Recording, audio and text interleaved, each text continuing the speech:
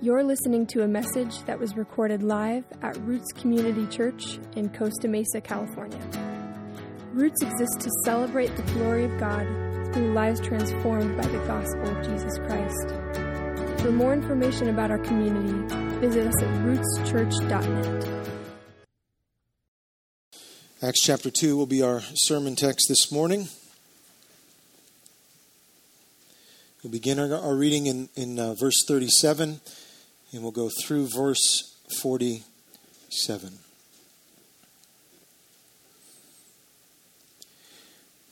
Now when they heard this, they were cut to the heart, and said to Peter and the rest of the apostles, "Brothers, what shall we do?" And Peter said to them, "Repent and be baptized, every one of you, in the name of Jesus Christ, for the forgiveness of your sins, and you will receive the gift of the Holy Spirit. For the promise is for you and for your children and for all who are afar off, everyone whom the Lord our God calls to himself." And with many other words he bore witness and continued to exhort them, saying, "Save yourselves from this crooked generation."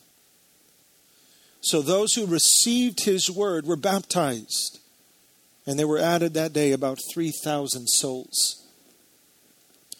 Verse 42, and they devoted themselves to the apostles' teaching and the fellowship, to the breaking of bread and prayers, and awe came upon every soul, and many wonders and signs were being done through the apostles. And all who believed were together and had all things in common. And they were selling their possessions and belongings and distributing the proceeds to all as any had need. And day by day, attending the temple together and breaking bread in their homes, they received their food with glad and generous hearts, praising God, verse 47, and having favor with all the people. And the Lord added to their number day by day those who were being saved. This is God's holy word. Please be seated.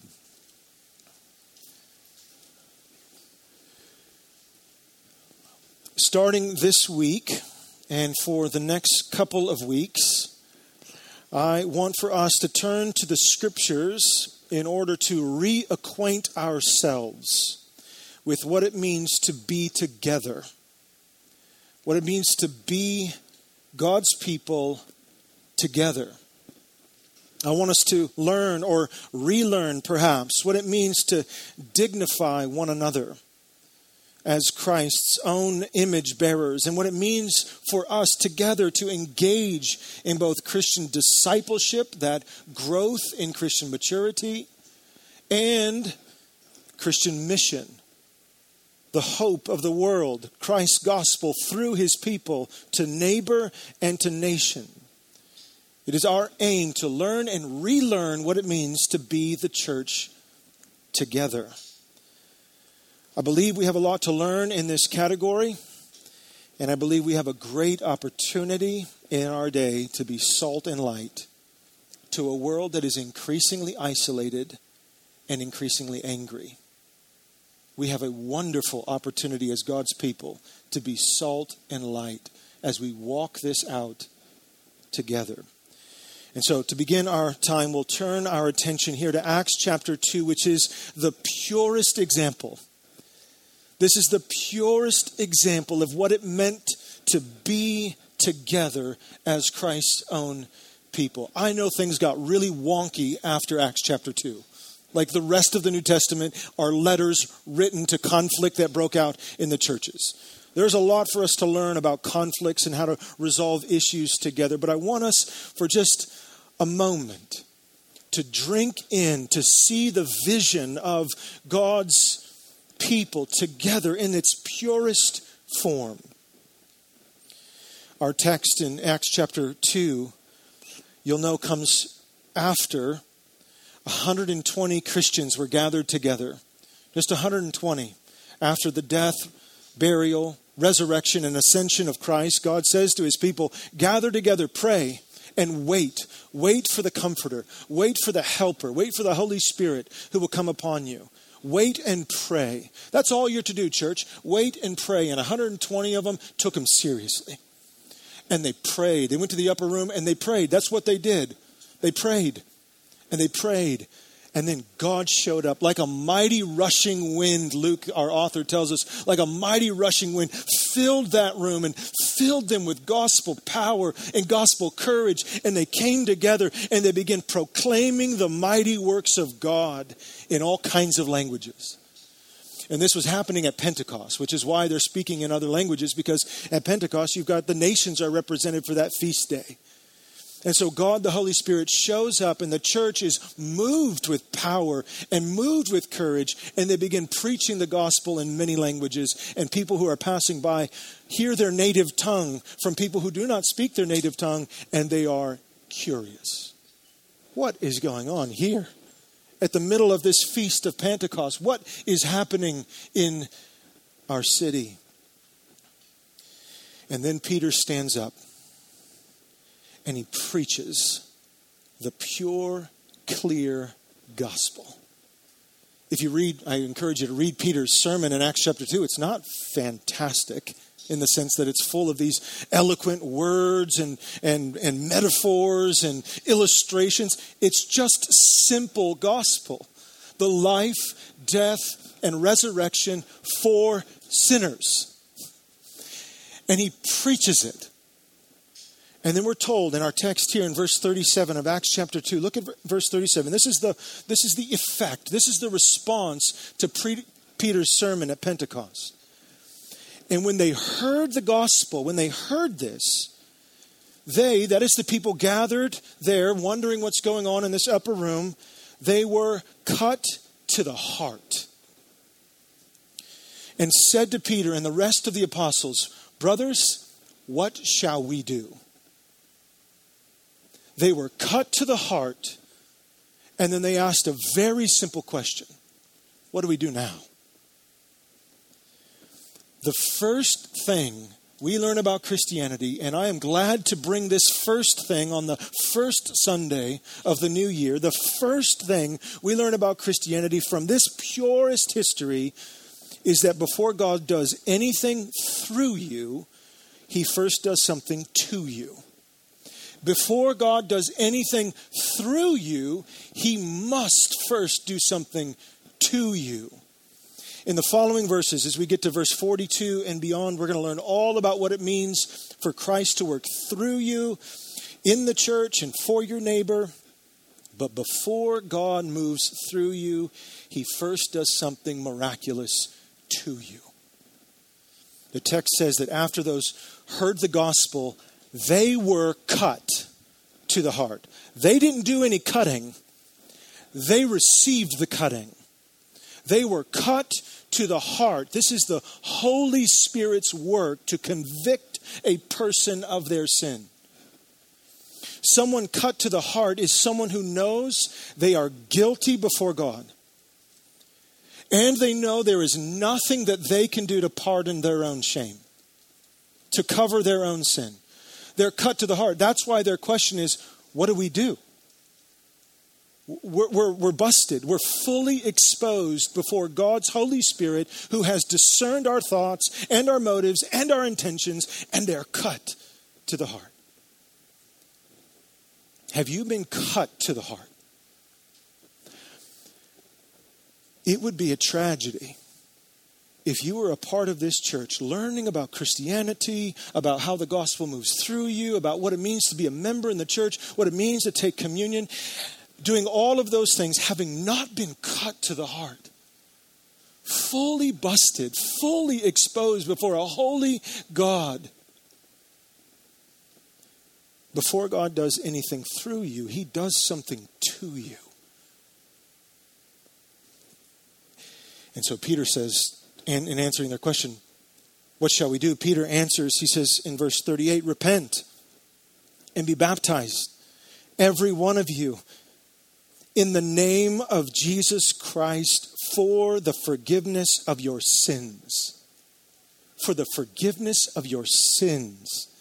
And you will receive the gift of the Holy Spirit. This is the most fundamental, foundational claim of Christianity, the pardon for sin through the body and blood of Jesus Christ. There are no deeper waters than that. There are no life hacks beyond that. This is the deepest theological waters we have. Christ's pardon for sin through his body and through his blood for sinners. And we learn in glorious history that 3,000 souls that day, 3,000 souls were converted, were cut to the heart, were baptized into the church, and the church was born. And it was birthed through the Holy Spirit. And you and I are sitting here with believing ears because this is true. Before God moves through you, he must do something to you. That is Christianity in its purest form. So the question, and where I want to end, or we want to spend the rest of our time this morning, is to answer the question, what happened after 3,000 souls were baptized? What did the church look like? What did they do? What did Christianity look like among the people of God? What happened after 3,000 souls were added to the church? Did they all go their separate ways, never to speak again? Right? Well, that was an interesting experience. See you later. Did they go on arguing about politics? And did they draw lines in the sand regarding culture wars and current events? No, the church, in its purest form, devoted themselves. They devoted themselves to Christ and to each other. They dignified each other as fellow image bearers of God, redeemed by the same blood. Multiple nations were gathered, hearing the mighty works of God in their own tongue, and they were moved together. Yeah, I know, students of the Bible, it didn't take long for conflict to break out in the church. Our deal is masks and vaccines. Theirs was circumcision. So we always have conflict in the church. I know that it didn't take long for conflict to enter the church in the first century. And there's much to be said about how Christians ought to disagree about secondary things. But this morning, I want us to just drink in again the beauty and simplicity of life together in and around Jesus Christ. And might the Holy Spirit just move again. Might he just move again where where love covers a multitude of sins. Where love covers a multitude of differences of opinions. Where we all have this fascinating view of Christ. And he just captures our imagination. I heard this from an old friend of mine, preacher. He said, I want our church to be like, and every metaphor falls apart at some point, but like this, like there's a concert happening. If you've ever been to a concert, we haven't been to those lately, but if you've been to a concert, there's a stage and there's lights and there's the band that everybody's wanting to see. They're all there to see this band and you're all jammed up in there. And you're bumping against each other, and some people are stepping on your feet, and some people smell weird, and there's just all kinds of things and smells and dynamics happening at a concert. You know what I'm talking about. Some of you are like, nope. But anyway, so I'll keep it going. But you don't mind the bumping and the stepping because everyone is focused on the main thing. That's where the metaphor, that's what I'm trying to get at. If we come in and we're focused on Christ, his gospel for sinners, his ongoing nourishing of our souls, if we're focused on that, we are going to endure a lot of bumping and stepping, differences of opinions about all kinds of things, because we're enamored. We're enamored by the main thing. And I think that's what this text, we're going to get into this, but they're in awe of God. They're in awe of God. And so I want us to drink in this morning the beauty and simplicity of life together in and around Jesus Christ. So let's move through this in the next couple of minutes. Look at verse 42. This is what happened after.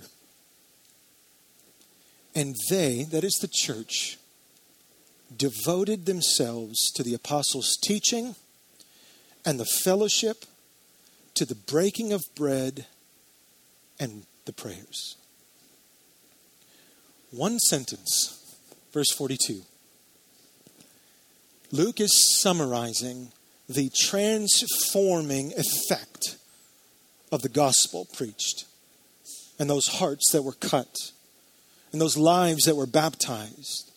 Verse 42 is summarizing the transforming effect of the gospel on those who were saved at Pentecost. This is a brief but packed full and inspiring vision of what the church does together. The text says that they devoted themselves to certain disciplines. They devoted themselves to what has been called the 4 marks of the church. To God's word, the apostles' doctrine. To the fellowship of the saints. To the sacrament of Holy Communion. And to prayer. They devoted themselves to these 4 simple but profound disciplines. And the word devoted here is interesting. It's in the present active tense, meaning they kept devoting themselves. It wasn't a New Year's resi and never to be visited again. They kept devoting themselves to it as normative rhythms in their lives. Not one-off celebrations, not boxes checked, but devotion. Day in and day out. They kept devoting. The word also at the root of it is this idea of persevering. Persevering in their devotion. This means to me, as we think about life together at Roots Community Church, as the church together, this means it takes effort. It takes endurance to do life together. Anybody can celebrate a New Year's resolution, but it takes the church, indwelt by the Holy Spirit, to endure, to be intentional. Like a family. Being a committed member in a local church is wonderfully inconvenient. It's wonderfully inconvenient. You know this? If you have, you know that I don't have to even draw this out anymore. We're all coming from Thanksgiving and Christmas. It is wonderful for the family to be gathered, and it is inconvenient. Being a part of the church can be messy. We have experienced that here at our church. Being a part of a local church, joining a church can produce really difficult and emotional strain. We have experienced that here. And if you haven't, just hang around for a little bit.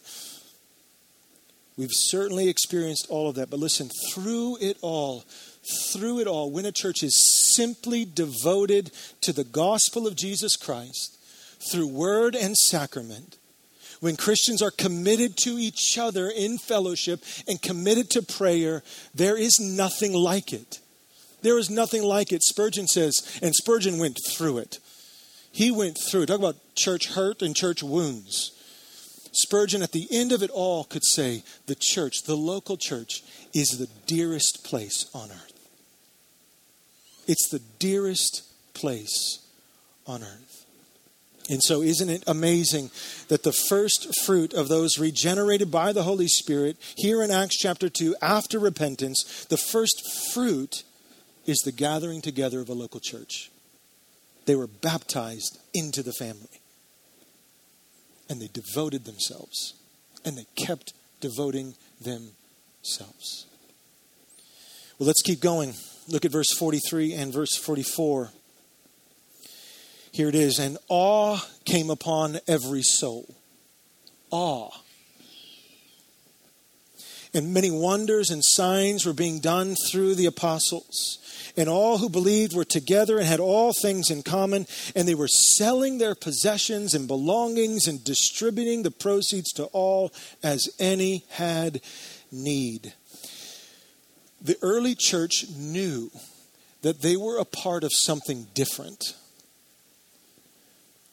They knew that they were a part of something unique, something God wrought. They knew that what was happening at Pentecost was not Peter's doing or John's doing. They knew that God had created this thing called the church, and therefore they were in awe of God.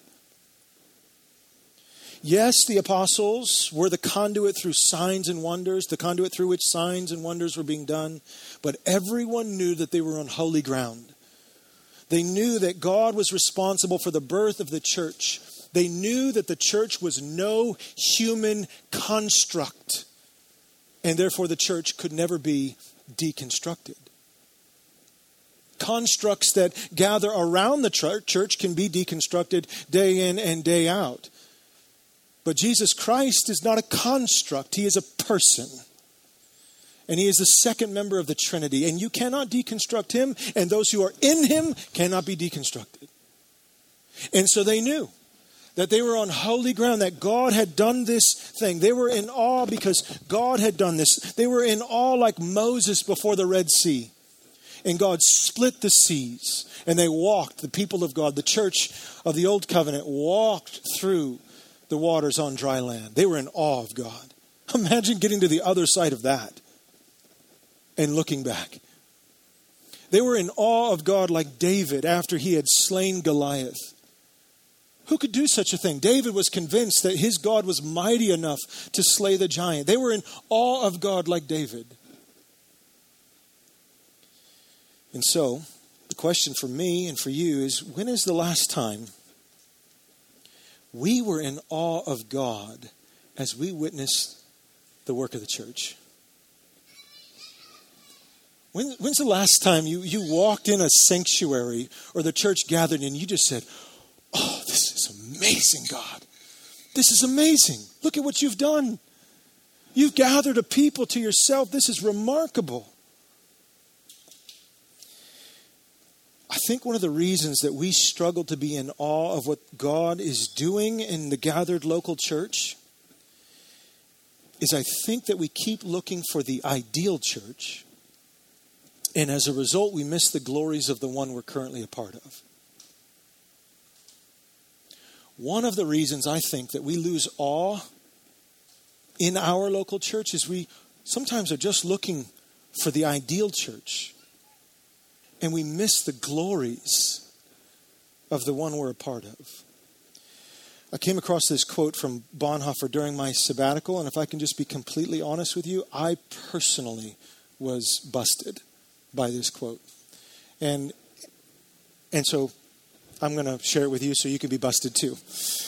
Bonhoeffer writes this. Listen to Bonhoeffer. This is what, 80 years ago? 100 years? No, not 100 years ago. 80 years ago? Listen to Bonhoeffer. Quote, "Those who love their dream of a Christian community more than they love the Christian community itself become destroyers of that Christian community, even though their personal intentions may be ever so honest, earnest, and sacrificial." God hates this wishful thinking because it makes the dreamer proud and pretentious. Bonhoeffer goes on, he says, "It is not we who build the church. Christ will build his church. Whoever is mindful to build the church himself is surely well on the way to destroying it, for he will build a temple of idols to himself without wishing or knowing it." Then Bonhoeffer says, "We must confess that Christ is the one who builds. We must proclaim he builds."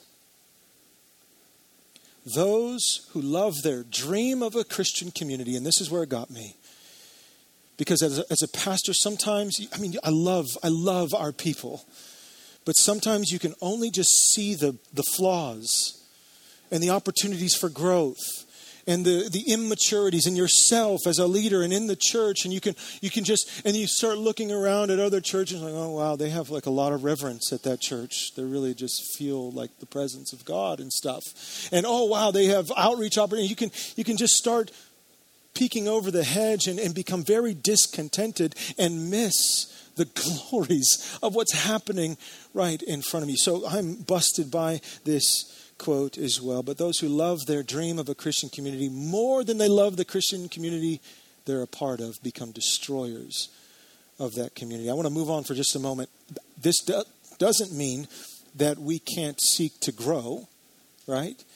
And grow in maturity and grow in Christ-honoring behavior. I think we should pray for that every day.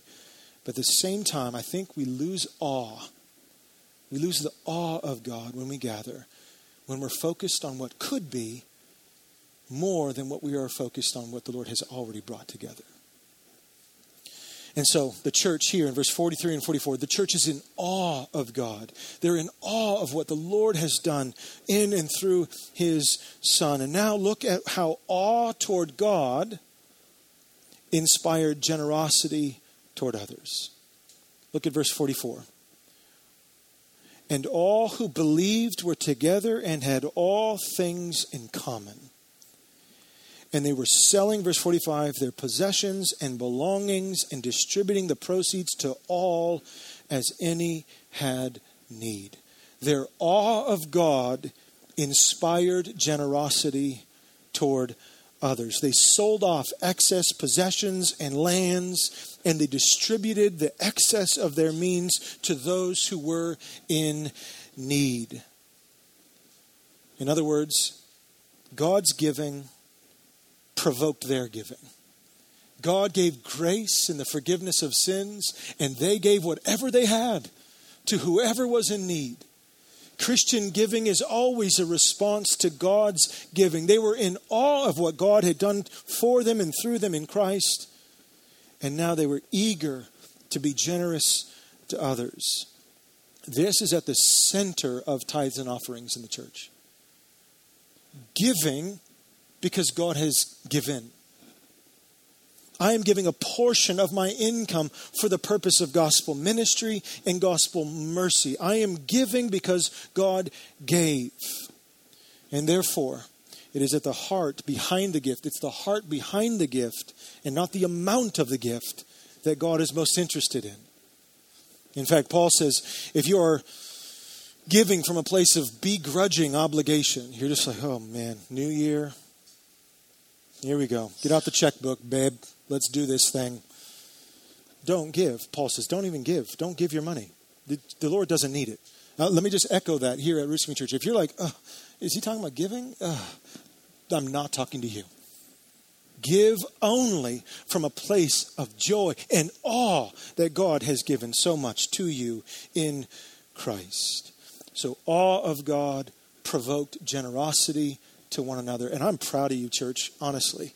I am very proud to see you guys generously give. And I wasn't planning on saying this, but internal policies, just so you know, I don't know who gives and how much you give. So I've said this before, like if you give a whole bunch, don't give me like that wink, like, you know, like I'm going to have no clue what you're doing. I'm just going to think that was really weird that you did that. We don't know who gives and we don't know how much you give. We just know what the total number is month after month, and we are blown away. Every time we present a need, the need is met. And so that doesn't mean for you, if you feel it's like the Lord is calling you to give and you're like, oh good, other people are giving, I don't have to give. I don't think that's the right posture. Giving is a form of worship. We give out of what God has given. But give it unto the Lord, knowing that your elders are not thinking you're awesome because you did. We literally can't see it. But give unto the Lord as he leads. This year, we're going to be looking for a church building.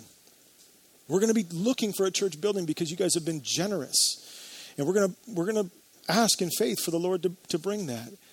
But thanks be to God, awe has come upon us and we freely give because he is freely given. Finally, look at verses 46 and 47 as we close.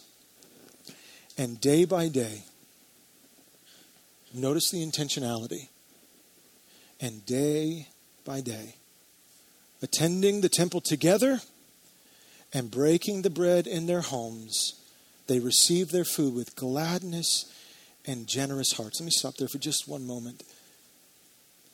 There is this caricature of Christianity along with other religion as it's just this sort of like a list of things you do and a huge list of things you don't do. And it's just this sort of black and white, static life, and you just don't do certain things, and you go to church and you do that is not a picture of the church. That is a terrible distortion of the church. The church ought to be a place of gladness of heart, rejoicing. We are forever saved by the grace of God. We are free people. There are seasons of sadness and sobriety, I know, but generally speaking, this is the vision of the church. They receive their food with glad and generous hearts. Verse 47, praising God and having favor with all the people. They didn't pick fights with magistrates. They didn't pick fights with neighbors. They went out of their way to show the generous love of God to their neighbors and to those around them. They were having favor with all the people. And the Lord added to their number day by day those who were being saved. So this was the rhythm of life together for the early church. They met corporately in the temple. They met together on the first day of the week. You know why they switched from Saturday to Sunday? Because Jesus rose on Sunday. And a new paradigm from worship was born when he rose from the grave. And we all say yes and amen. And so the church said, let's not gather on Saturday. Let's gather on Sunday. That is the day of new beginnings because Christ has conquered sin and Satan and death. And so the church for 2,000 years has gathered on Sunday, the Lord's Day they called it. To set aside a day of worship, corporate worship together. That is the one day that we are commanded not to miss. Unless you're sick and you can't. But as a general rule, it's a command. Like I can say this with all authority because it's not my authority. Do not forsake the assembly together. The assembly together. This is what we do. We come together. And they came together. They would meet outside of the temple on Solomon's porch. They wouldn't go do sacrifices. Why would they do sacrifices? The Lamb of God has come. And so they'd come outside on Solomon's temple, or they would rent spaces. And they would just gather on the Lord's day. Or they would meet in homes if they didn't have a space and they would come together and they'd celebrate what God has done every single week. They devoted themselves to it. They planned on it. And then they met from house to house. They gathered publicly and they gathered privately. This was the rhythm of the early church. Now, in the coming weeks, we have more to say. We believe the Lord is moving and prompting us, giving us some wisdom and vision for how we can gather in small groups sustainably here at Roots. So we already have life groups and these kinds of things happening, but we want to expand that and we want to be more intentional with that. So there'll be more things to come on how we gather this year from house to house and break bread. But don't wait for announcements to do this. Don't wait for church structure to invite somebody over to your home to break bread. Like this is an old well. We've talked about this in our time in Genesis. This is a really old well. Breaking bread together. And here, if you're like, well, what do you talk about? We'll talk about the food first. Thank you for providing the food. This was lovely. Tell me about your life. Where were you born? What was your mom and dad like? When did Christ come after you? Tell me about your conversion. Tell me what you do for a living. These kinds of things that we do over a meal and we dignify each other in that. Well, thank you for asking about my life. Can I ask you, were you born here? Oh my, and the stories you'll learn when you just break bread together. So don't wait for a life group to come open up next door to your house. Open up your home, Lord willing, when you don't have COVID. Open up your home. Break bread and ask those very human questions. How are you doing? Where'd you come from? What's Christ up to in your life? They gathered corporately and they gathered privately. And so that's all I want to say this morning. May the Lord find us this new year devoting ourselves to His Word, continuing to devote ourselves to His Word, to dignifying His people, to loving this table that we're about to celebrate right now, and to praying together. I am not going to rest until all of Roots Community Church cannot wait to come together for our prayer meetings. I think that's when it's done. I retire, right? When everybody comes to the prayer meeting. Because we're so hungry. We're so hungry to pray together, and we're so hungry for things unseen. So let's do this. Let's devote ourselves to this. And in the strength of His grace, let's walk out these old paths, these well-worn paths together.